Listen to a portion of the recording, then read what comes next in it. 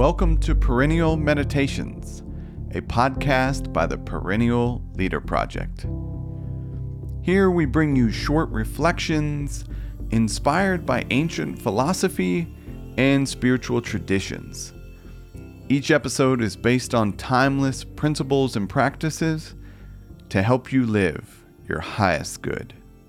To learn more, visit perennialleader.com. Welcome back to our Sundays with Seneca series. Today's selected reading comes from one of my favorite letters, which is titled On Groundless Fears. I hope you enjoy.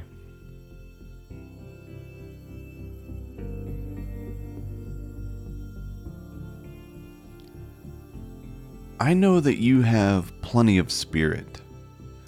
For even before you began to equip yourself with maxims, which were wholesome and potent to overcome obstacles, you were taking pride in your contest with fortune. And this is all the more true now that you have grappled with fortune and tested your powers.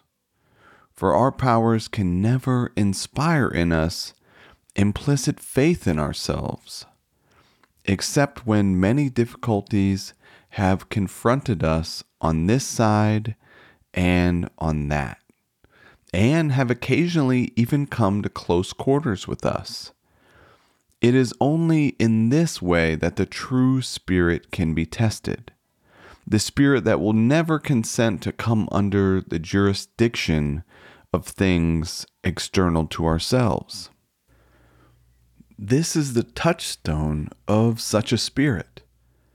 No prize fighter can go with high spirits into the strife if he has never been beaten black and blue. The only contestant who can confidently enter the lists is the man who has seen his own blood, who has felt his teeth rattled beneath his opponent's fist, who has been tripped and felt the force of his adversary's charge, who has been downed in body but not in spirit, one who, as often as he falls, rises again with greater defiance than ever. There are more things, Lucilius, likely to frighten us than there are to crush us.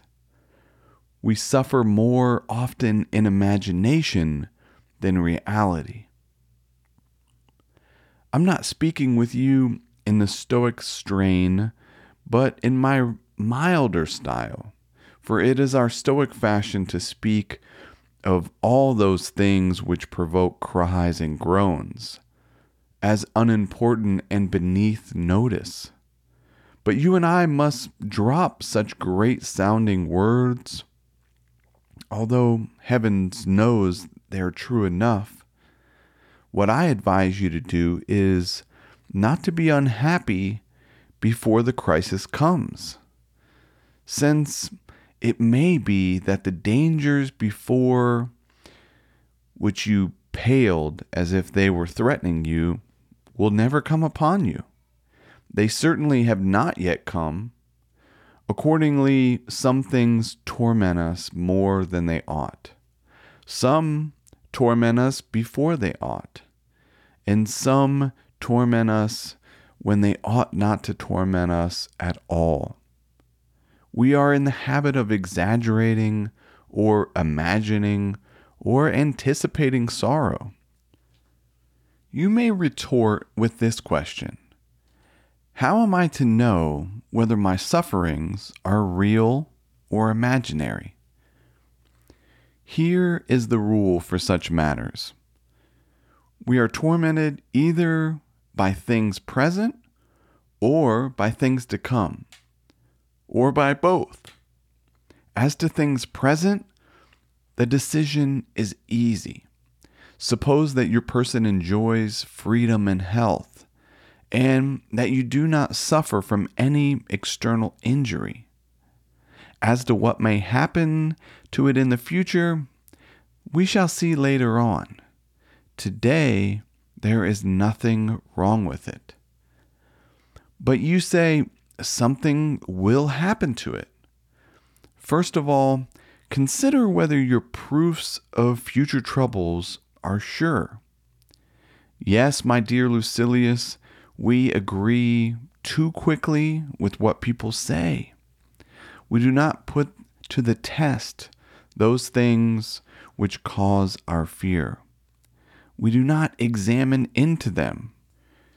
We retreat just like soldiers who were forced to abandon their camp because of a dust cloud raised by stampeding cattle, or are thrown into a panic by the spreading of some unauthenticated rumor. Let us then look carefully into the matter. It is likely that some troubles will befall us, but it is not a present fact. How often has the unexpected happened? How often has the expected never come to pass? And even though it is ordained to be, what does it avail to run out to meet your suffering? You will suffer soon enough when it arrives, so look forward meanwhile to better things. Thank you for listening. I hope you found something useful. If you're interested in learning more, every Monday we share a short reflection with 3 timeless ideas to help you start your week with wisdom. You can subscribe at perennialleader.com. Until next time, be wise and be well.